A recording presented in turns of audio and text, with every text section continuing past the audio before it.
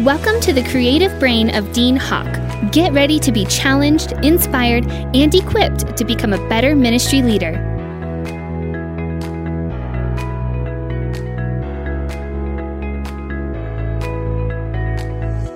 Hey, welcome to this month's edition of the Dean Hawk Leadership Podcast. And I just want to say thank you guys for joining. I hope that you are sharing this podcast with other ministry leaders and ministry friends.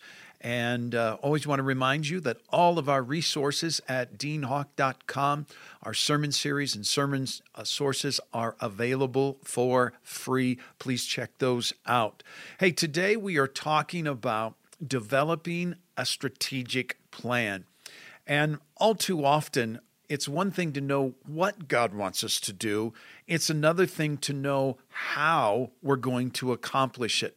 And so today I want to take a look at the story of Nehemiah and the task that he accomplished there. It says in Nehemiah 1, in the month of Kislev in the 20th year, while I was in the citadel of Susa, Hananiah, one of my brothers, came from Judah with some other men, and I questioned them about the Jewish remnant that had survived the exile and also about Jerusalem.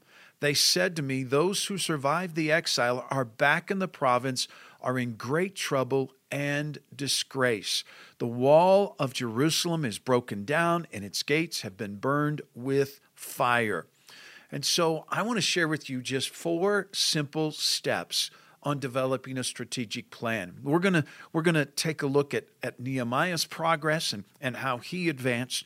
But step one is simple. And these all begin with D. Step one is to diagnose. And that is to ask yourself the hard questions of, where am I now? That in Nehemiah's situation, he's the wrong person. He is not a wall and gate builder with years of experience. He's a cupbearer for the king. In all actuality, he probably has 0 experience in wall building and gate building. Secondly, he recognizes that he's in the wrong place. We can tell from history that he's approximately 700 miles from the vision that God is giving him to rebuild the walls of Jerusalem. He's the wrong person in the wrong place, and honestly, many people are not transparent about where they are. And the thing about Nehemiah is he said, this is where I'm at, and it's just identifying my starting point. It doesn't mean that you're disqualified when you take a diagnosis of where am I at and where is God leading me to, but it's being honest and saying, I need more training. Maybe I need to go back to school. I need help when hiring people. I was meeting with a pastor recently, and we were talking about different strengths and weaknesses, and he said one of my toughest things was hiring the right person. And he shared that how he went through the process of asking some key individuals and some key friends in his life outside of his church and inside of his church to help in diagnosing who is the best candidate to begin to pursue. And so, but he recognized that that was a weakness that he wasn't good at. It's recognizing your strengths and identifying your weaknesses and where you might need more assistance. Step 2 is to define. And that is asking yourself the question, where am I going and what has God called me to do? Where am I going and what has God called me to do? In Nehemiah 2 and verse 17, he said, come, let us rebuild the wall of Jerusalem that we may no longer be in reproach. The word reproach means disgrace or embarrassment. He's casting the vision. He's trying to define where are we going? What has God called us to do? It's to rebuild the walls. And all too often, many visions die in the time between the what and the how. It's one thing to know what God wants me to do. It's another thing to know how I'm going to accomplish it and how I'm going to get there. When the angel showed up to Mary and explained that she was going to give birth to the Messiah, and her big question was, how can this be? Because I am a virgin. She was open to the plan. She was open to being used by God, but it's where many of us struggle is the how. Well, here's the good news.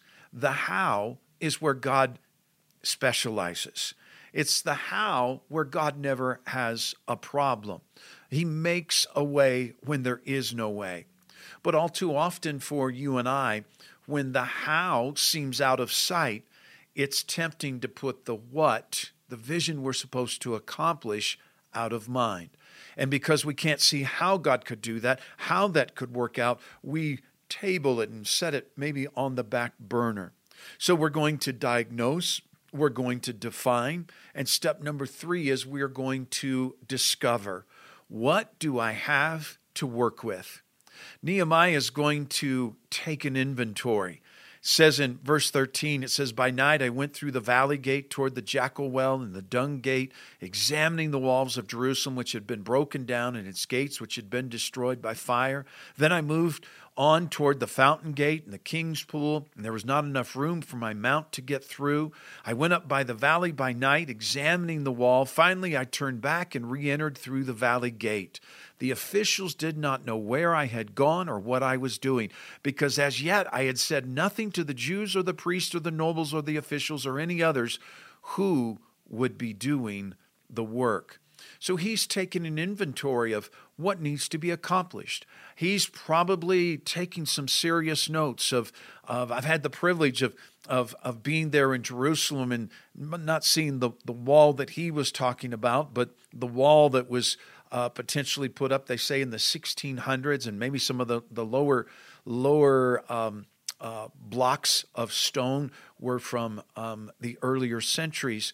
But you look at the size and the mass of those, and when the walls have been broken down, which ones are reusable?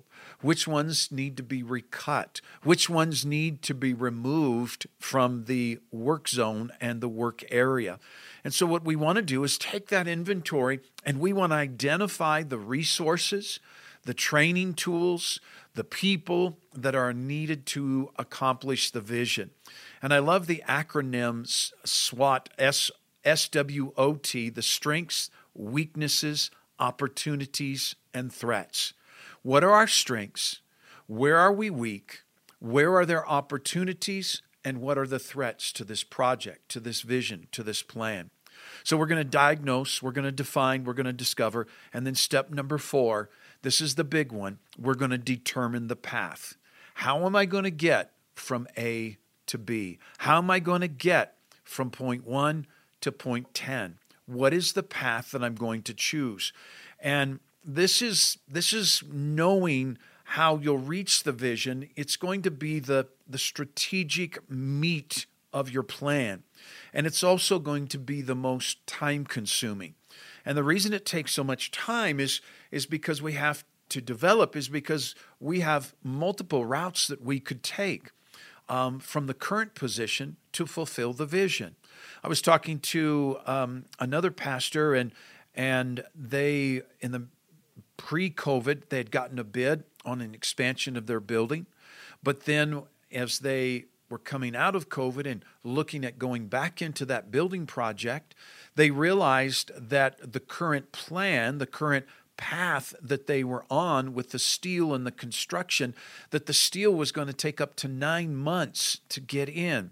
And that if they made some changes, if they made some adjustments to the layout of the building and the plans, they could do it with a different kind or type of steel and suspension, and it would reduce their costs and it would reduce their time frame. So once we get into the path, we've determined that path, it's not set in stone. We're always going to be looking for those adjustments and those changes that needed to be made along the way. And so we're going to pick the path that's going to help us determine how quickly or how slowly we're going to get to our destination. Nehemiah had his steps laid out. Nehemiah, step 1, convince the king to allow me to leave his service in order to rebuild the walls. Step 2, convince the king to lend financial aid and support. Step 3, I need to procure letters from the king to the governors in the surrounding areas, asking them to provide me safe travel and safe conduct along the way.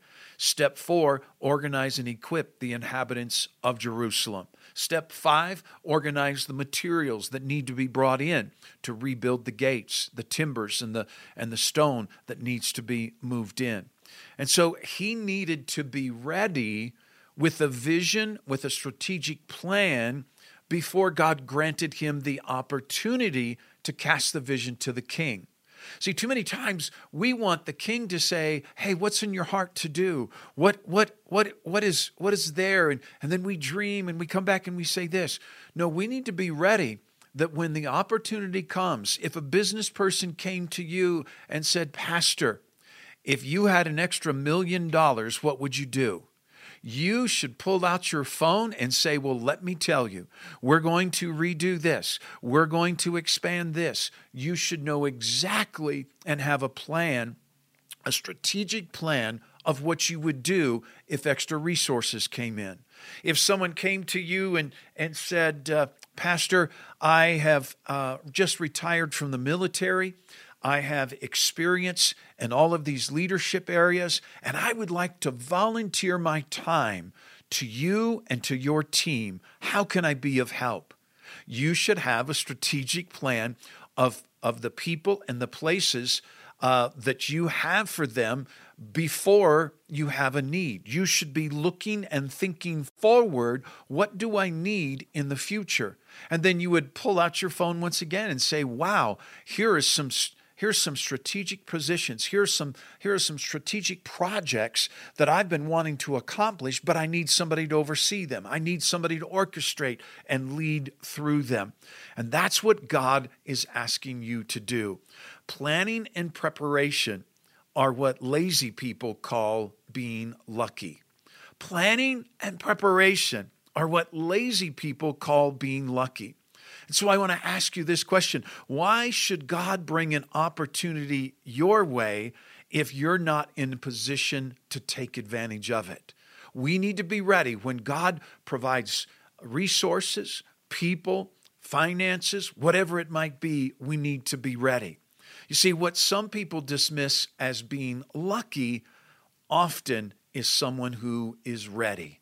Nehemiah was ready. When that opportunity came, when the king said, "Nehemiah, what's God doing? What's in your heart?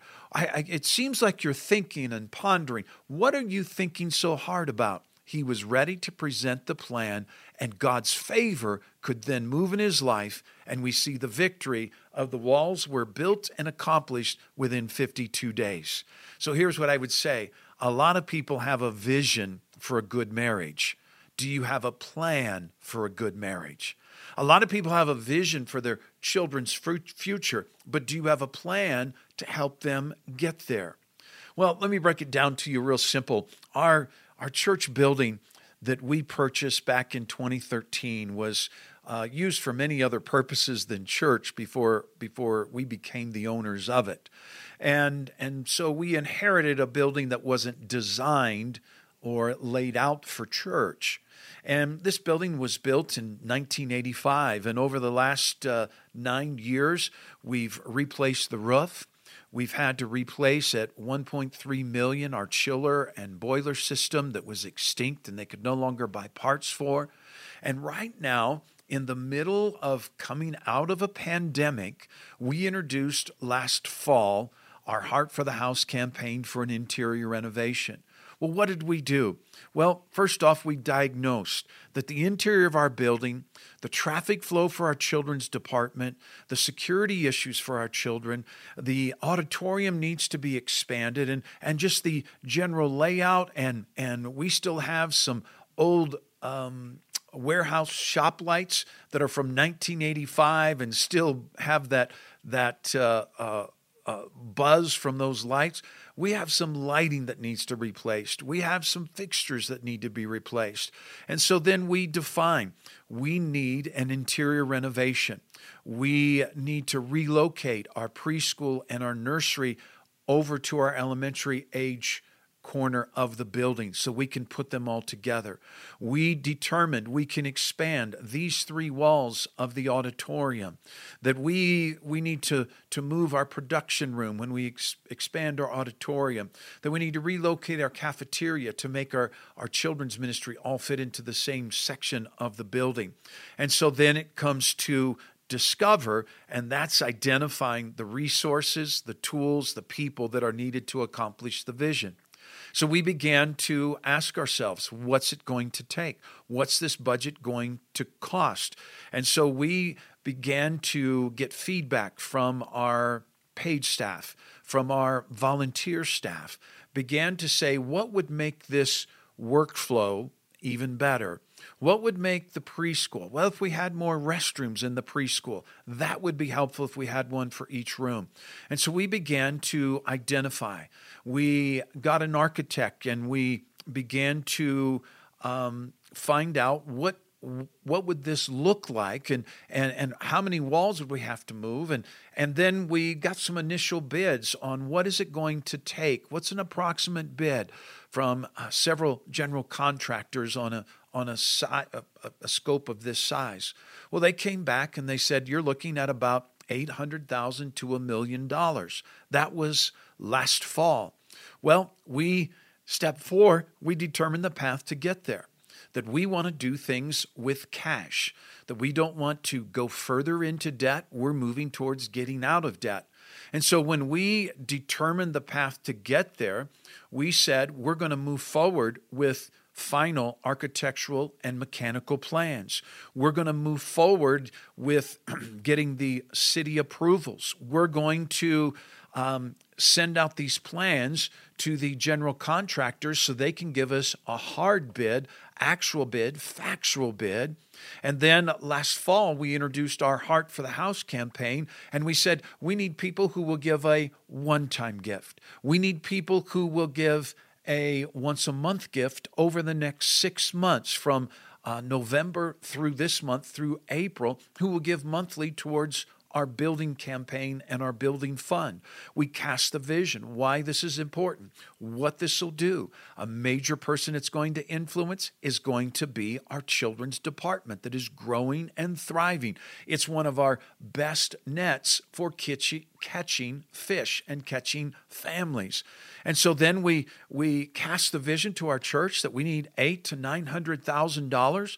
And now we're in the process of waiting for those final bids to come back that we should have back shortly, and we're going to pull the lever here in May for this project. But in the last 6 months, we've raised just shy of $600,000. I believe when we share the vision, it opens up the door for God's provision for the vision. And so determine what's in your heart. Don't be moved by pandemics. Don't be moved by what other churches are doing or they're not doing. Listen and follow the voice of the Holy Spirit. In Habakkuk 2 and verse 2 and 3, a very familiar passage of Scripture to you, but I want to read it to you out of the Living Bible. It says, "And the Lord said to me, write my answer on a billboard, large and clear, so that anyone can read it at a glance and rush to tell others. But these things I plan won't happen right away. Slowly, steadily, surely, the time approaches when the vision will be fulfilled. If it seems slow, do not despair, for these things will surely come to pass. Just be patient. They will not be overdue a single day." What could God do through you? I challenge you to move towards the vision that God has given you. Move toward it with faith, move towards it with confidence, and develop the strategic plan to make it a possibility. Hey, thanks so much for watching. Share this with someone that you know might enjoy, need, or be able to pull some wisdom from it. We'll see you next month, and we hope that you have an amazing Easter weekend. God bless you guys. Thank you for joining us today. For a free sermon series and teaching outlines by Pastor Dean, visit us at deanhawk.com. Be sure and join us next month as we continue our growth on leadership.